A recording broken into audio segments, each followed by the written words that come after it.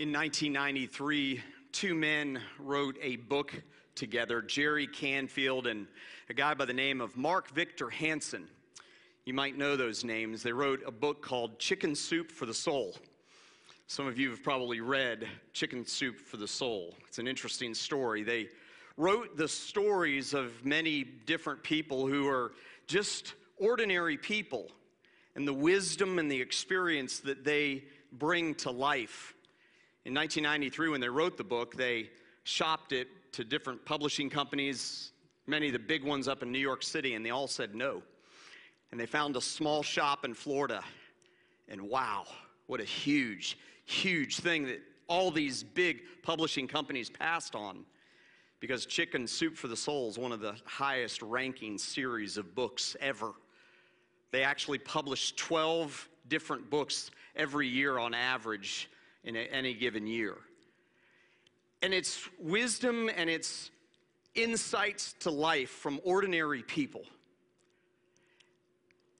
And I think that part of the reason why that book and why those series of books are so popular is because humanity is looking for the answers to life. We're striving for the wisdom that someone else might bring to help us navigate this difficult life, maybe just a little bit easier. Chicken Soup for the Soul was kind of our version of this type of wisdom. Today it comes in the forms of memes, or as one of my dad friends says, memes. Not me, by the way. That's not me, okay? I promise you. It's just one of my friends that said that. So my kids make enough fun of me for the things that I say. I don't need anything else. But I love memes. It's so interesting because this is like not my era of nuggets of wisdom, right? It didn't come in the form of memes, these Instagram things that you see. And in an instant with a picture or a few words or a phrase or a quote, you kind of get the whole summary of what's going on with a meme. I love it. It's amazing. See, in my era, it was when you walked into grandma's house and she had a pillow because there was these little throw pillows that had memes on them. That was our version of memes. Am I right? That's what it was back then, right? Now you get it virtually on Instagram. Back in our era, it was corny little things like grandma would say, "I'm not retired," on her pillow, "I'm a professional grandma." Or grandma might have on her pillow, "Forget Santa, I'll just ask Nana."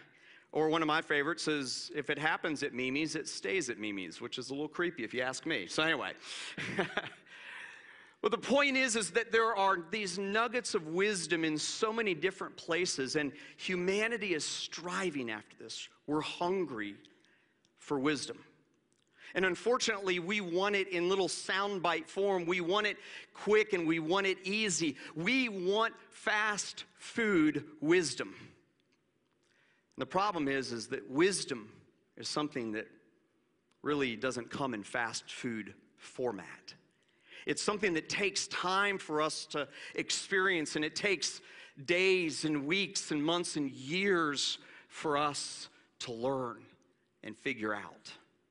And today, as we reach week 5 in our series through the book of Ecclesiastes called Life in the Mist, we're going to be taking a look at what I would consider King Solomon through the teacher, this character that he's kind of introduced at the beginning of the book that's passing down this wisdom. We come to the point in time when he kind of gives us this random list of wisdom and knowledge and understanding. And man, it is all over the place.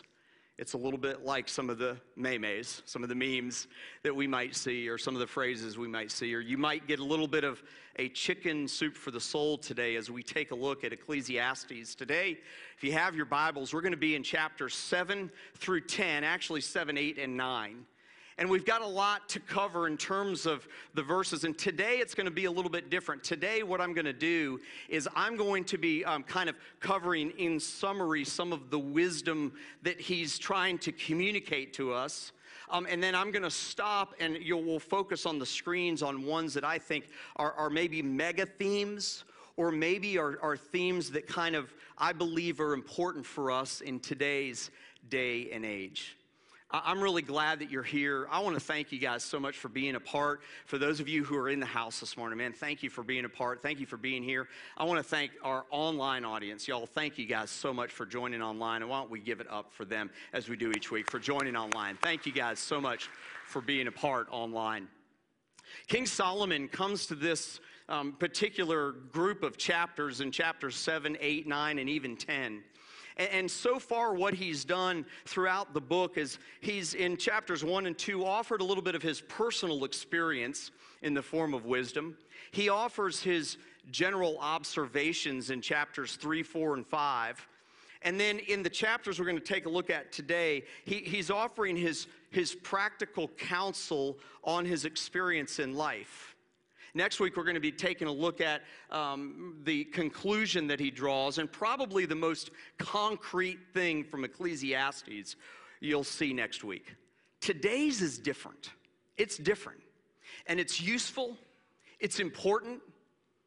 It helps us understand life, but I'm going to be honest with you today. You might be in this message today and in this series and think, man, something's either wrong with Todd or Solomon. I'm not sure which, or maybe the teacher. And that's okay because he kind of bounces around in these chapters. And it's kind of funny because he describes life as a vapor, and he talks about the fact that under the sun, life is a vapor, or as we're calling it, a mist. And in some ways, this is the most wisdom that he gives that is the least concrete, but it's still incredibly useful for us, and it's applicable to us. And we're going to try as best we can to make sense of it. One of the things you're going to see is Solomon kind of on this roller coaster. And if you take a closer look, if you dive into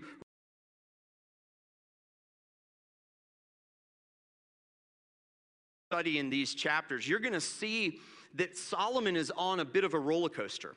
He goes from being almost like you think he might be depressed about life, almost has like a fatalistic outlook to life. He kind of talks about death and how death is better than life and death is better than birth. And then in the next sentence, he's talking about something that's incredibly positive and incredibly encouraging. The publishers of Ecclesiastes today might say, hey, Solomon, you've got a great idea here. But what you need to do is cut out all of this negative stuff. And you need to get to the good stuff. The positive stuff, the stuff that people are going to really be able to grasp on and use. But there's a reason that Solomon does this. And there's a reason that Solomon, inspired by God's Holy Spirit, wants us to understand the ups and the downs of life, the good things and the bad things, and that we can still have wisdom even though life brings us ups and downs.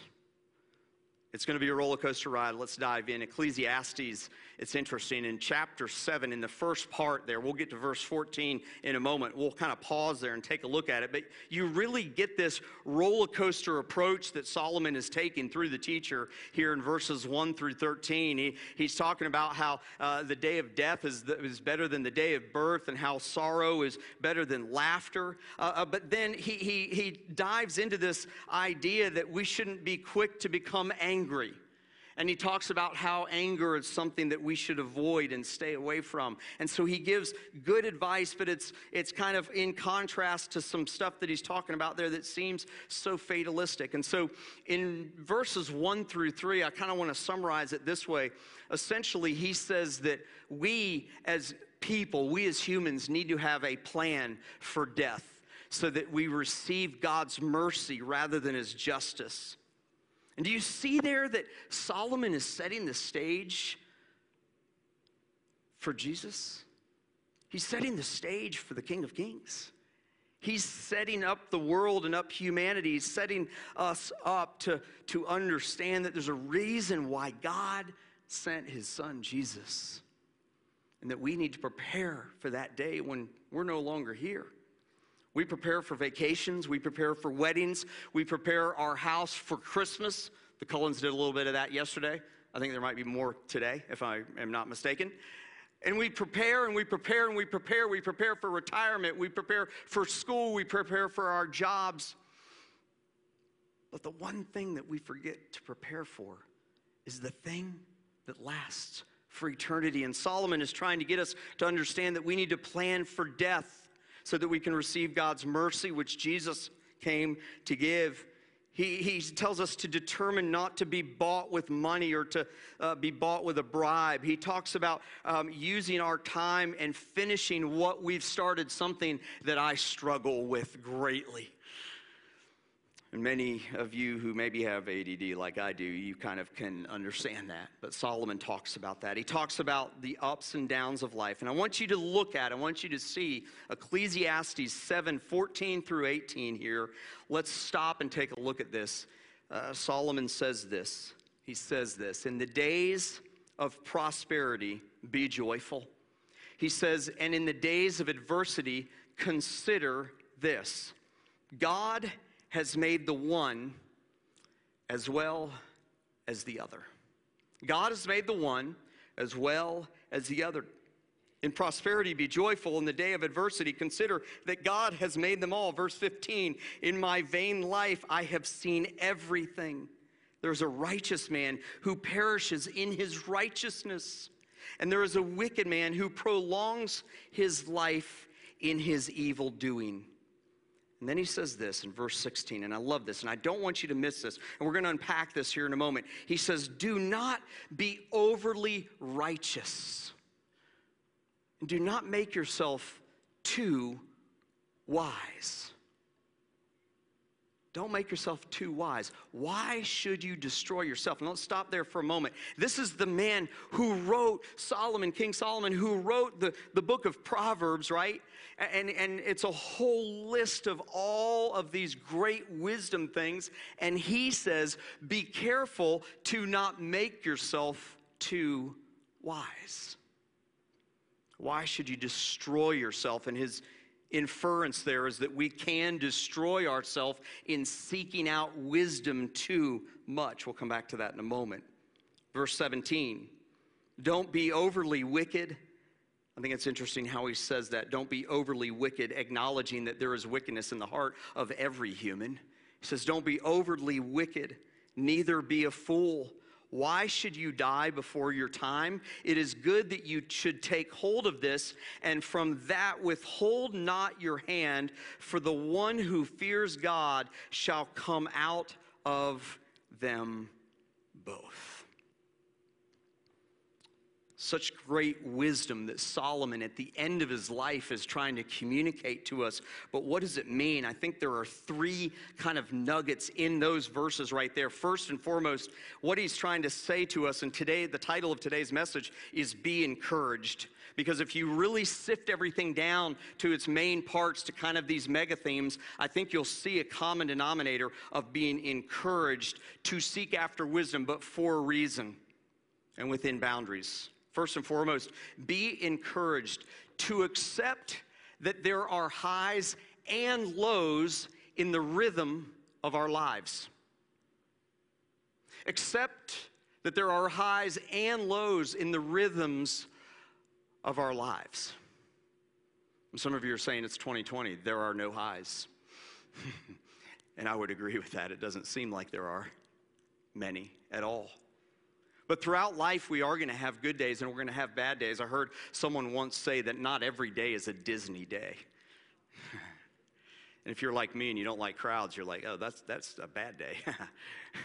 But if you're my kids, or if you love Disney, man, you got to realize that not every day is going to be a Disney day. Not every day is going to be that day that is high. Not every day is going to be that mountaintop experience.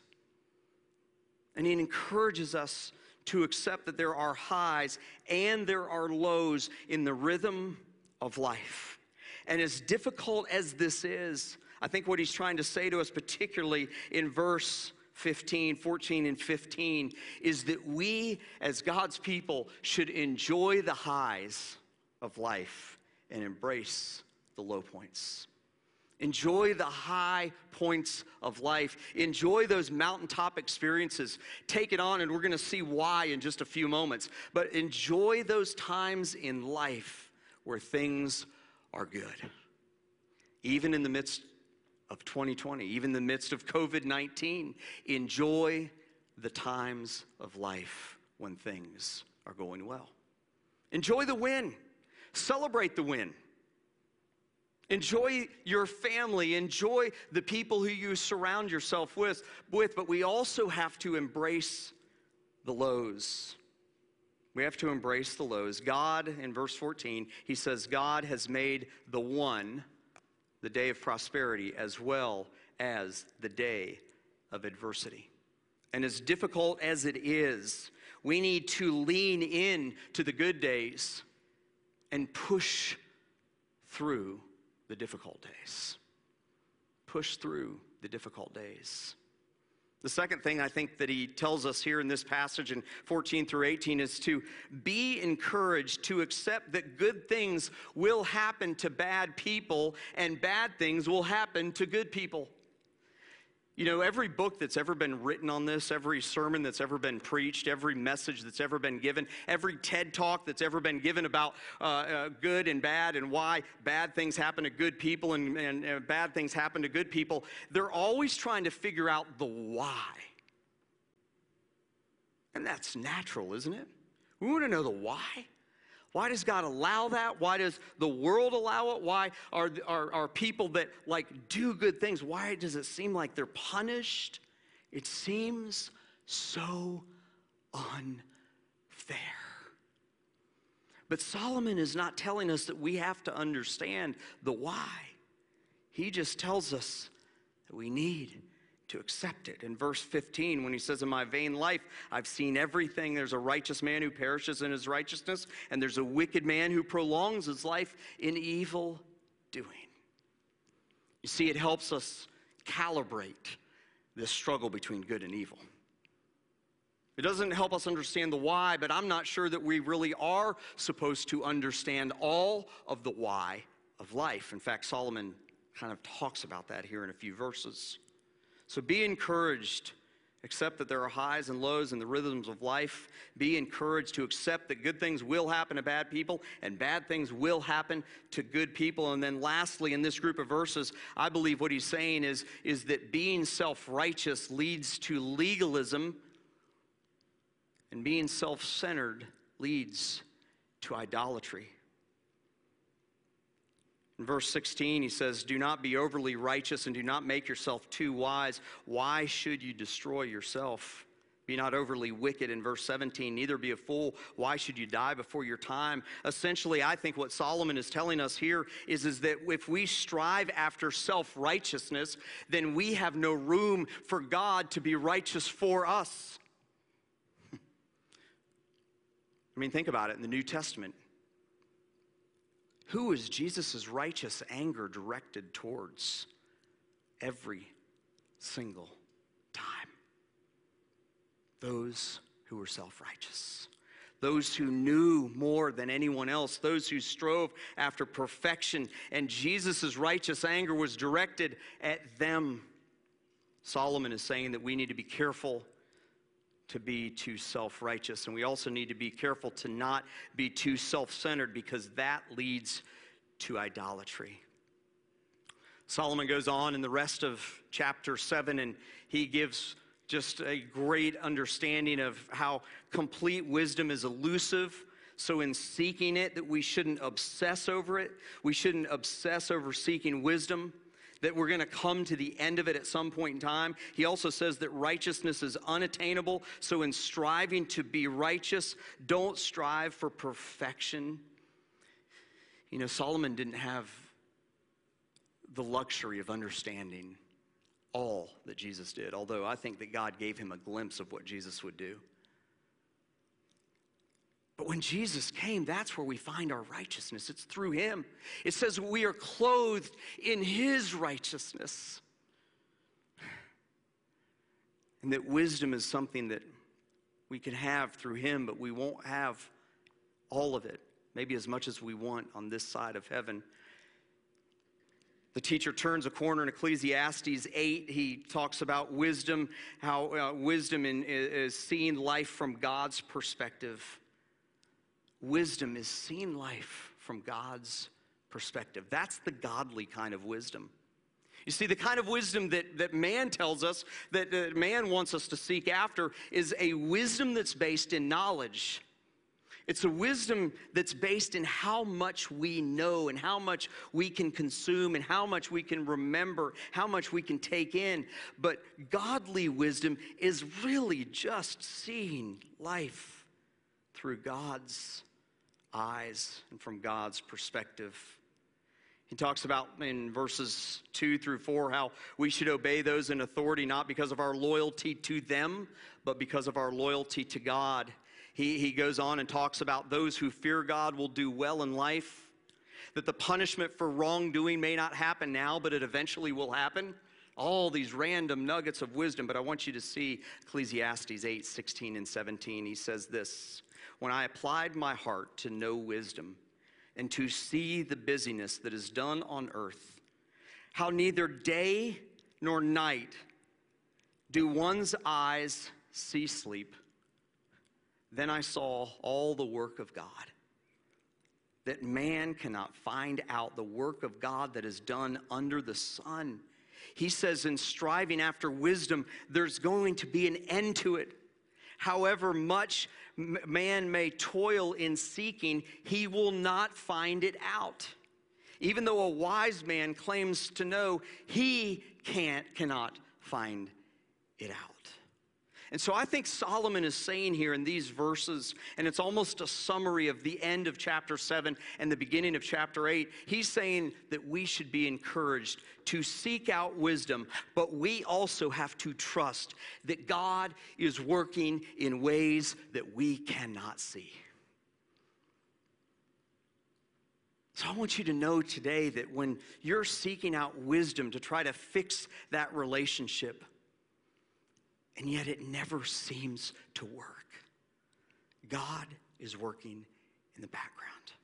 When you're seeking out wisdom to try to understand finances and to try to, to get to that next level or to shape things up, and it just seems like, man, Dave Ramsey's awesome, but at some point in time, man, it's just like there's parts of it that just aren't working right now for me or for my family.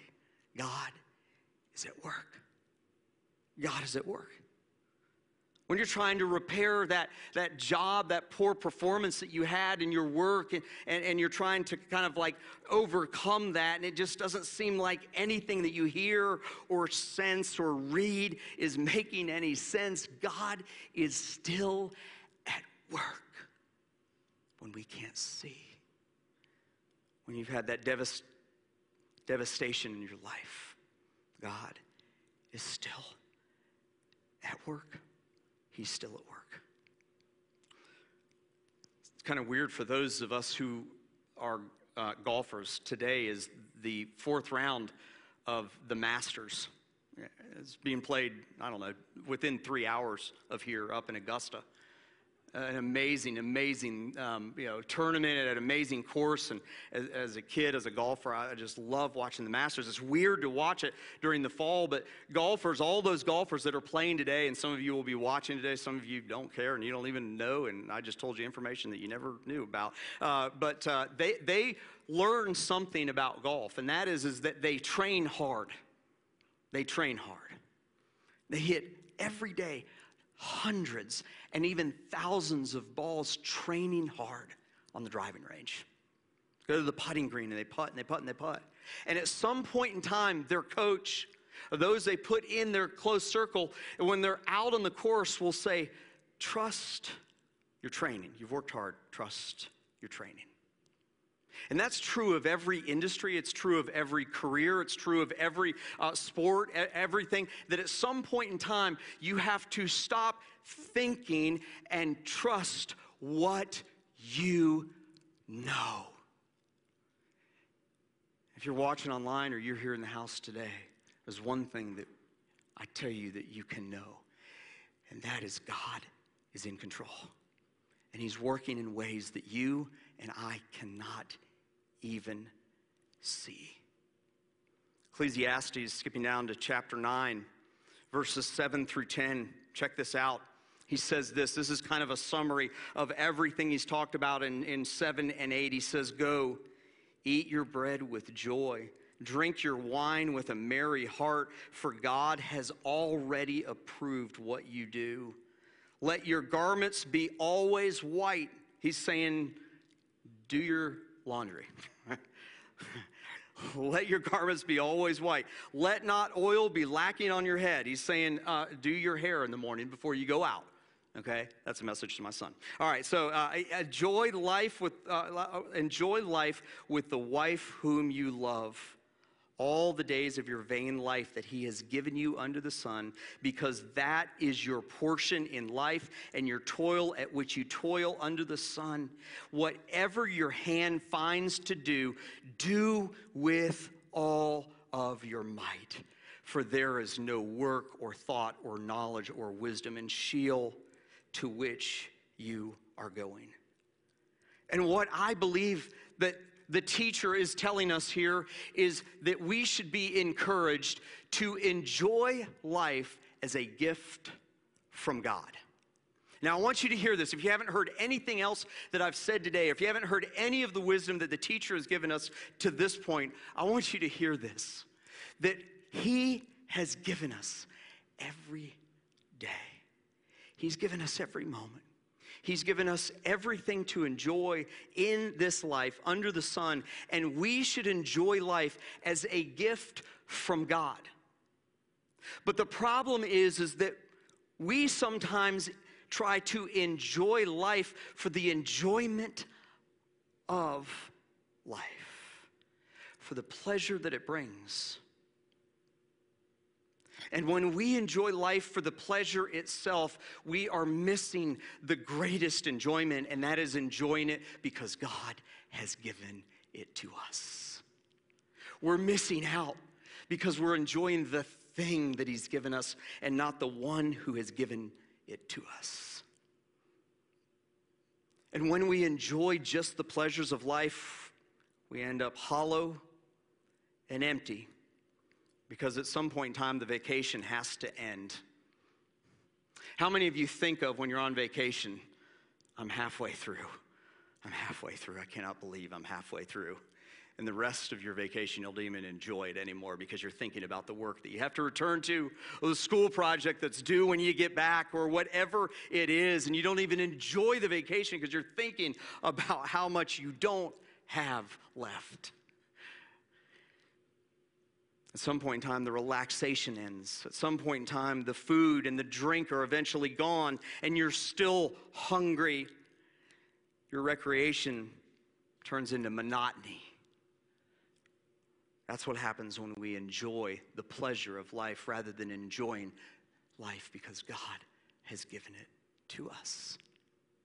That's the better way to enjoy life, the teacher says, because God has given us the breath of life.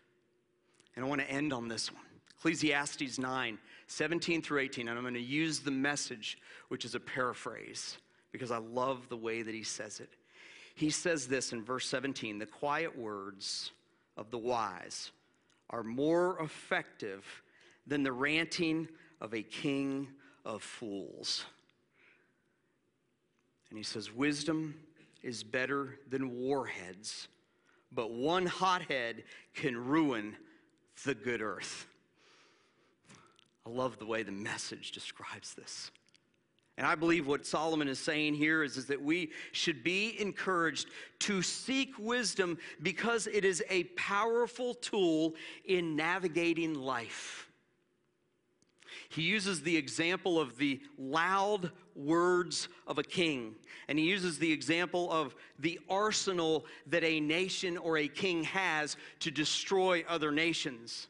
And in doing so, the words are vain, and the arsenal destroys the earth. And he says, wisdom is far better than any of this.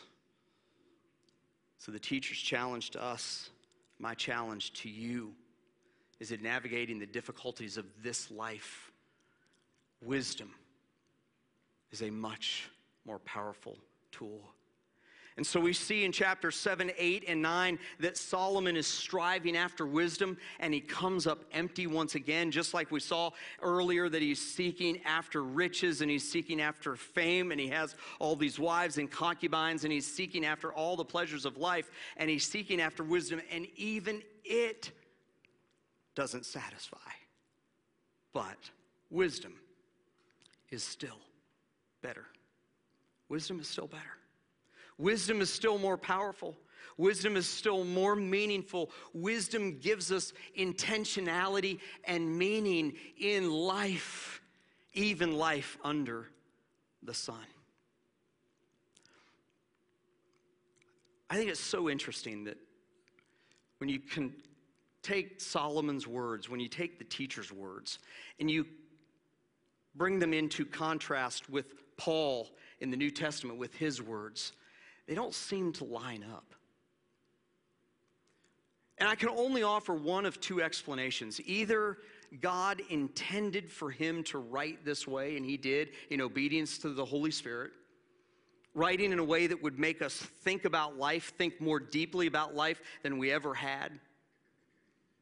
Or perhaps he wrote it because he didn't totally understand the full meaning and intentionality of life, because he didn't see it from the view of after Jesus. Even though God used him to set the stage for Jesus, he didn't really see the full meaning and intentionality. And I want you to hear, Christ follower, that when we align our lives with Jesus, that meaning and that intentionality begins to make sense. Some of you have probably done puzzles, those 10,000 piece puzzles with your family. Maybe over quarantine back in March and April and May. Maybe you didn't finish it. Maybe it's still on the kitchen table. Maybe you've done it on a vacation or a time when you've been together. And I remember doing this with my family. Our family we don't do puzzles much. We like things, I guess, outside of the house. But my mom and my dad used to do these on vacation, of all things. I don't know, I didn't understand, but that's okay. And I remember that towards the end, we would be cheering and so excited when those pieces came into play and we were able to finish those massive puzzles. And even in the randomness of Solomon's words, even in the kind of ups and downs, that roller coaster of what it seems like Solomon is in, this kind of mode where he's just trying to figure out all of this, those pieces come into play when we understand that all of this is helping us center our lives for meaning and intentionality under Jesus. Because he's the one that brings full meaning to our lives. He's the one that makes it all make sense. Even when we don't understand, even when we are confused about what's going on in our lives personally or in the world globally, it all makes sense. It all makes sense when we understand who Jesus is and what he did. And Father, I thank you so much for the gift of Jesus. That even when Solomon's writing these random messages of wisdom, they may not make too much sense until we understand and see those nuggets of wisdom through the lens of what you were doing with your Son, what you were doing with us, in offering us salvation, in bringing resolution to all of the things that the world struggles with. And Father, I pray for those who may be struggling today with why in the world does someone who is so evil seem to get all the wins, and someone who is so pure and righteous and good seem to suffer so much. Help us, Father, to lean in and accept that. Help us to lean into the bad days. Help us to enjoy the good ones.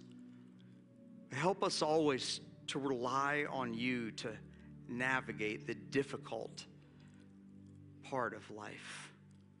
Father, I pray right now for those who are in this room or who are watching, who are struggling in their careers to understand why they've been put where they've been put. I pray for those students who are listening, maybe in here, who don't understand why in the world their friends have been disloyal to them. Why in the world they ended up here at this school, in this class, with these friends. I pray for those who are listening in, who are suffering from deep loneliness. And the lows of life have to do with feeling abandoned, left behind, and lonely. Father, I pray that we would seek your wisdom. I pray that we would seek you out to find that meaning and intentionality in life. And God, that we would use these random words of encouragement in life. That life under the sun isn't all vain. It's not all pessimistic. It's not all dark and doom and gloom. We can rise above the difficulty of life. Not because we can do it on our own, but we can do it with you. And we thank you that you lead us and you guide us. Father, we thank you for all that you've done, the whole totality of what you have done by redeeming mankind through your Son. We thank you for that. In Jesus' name, I pray.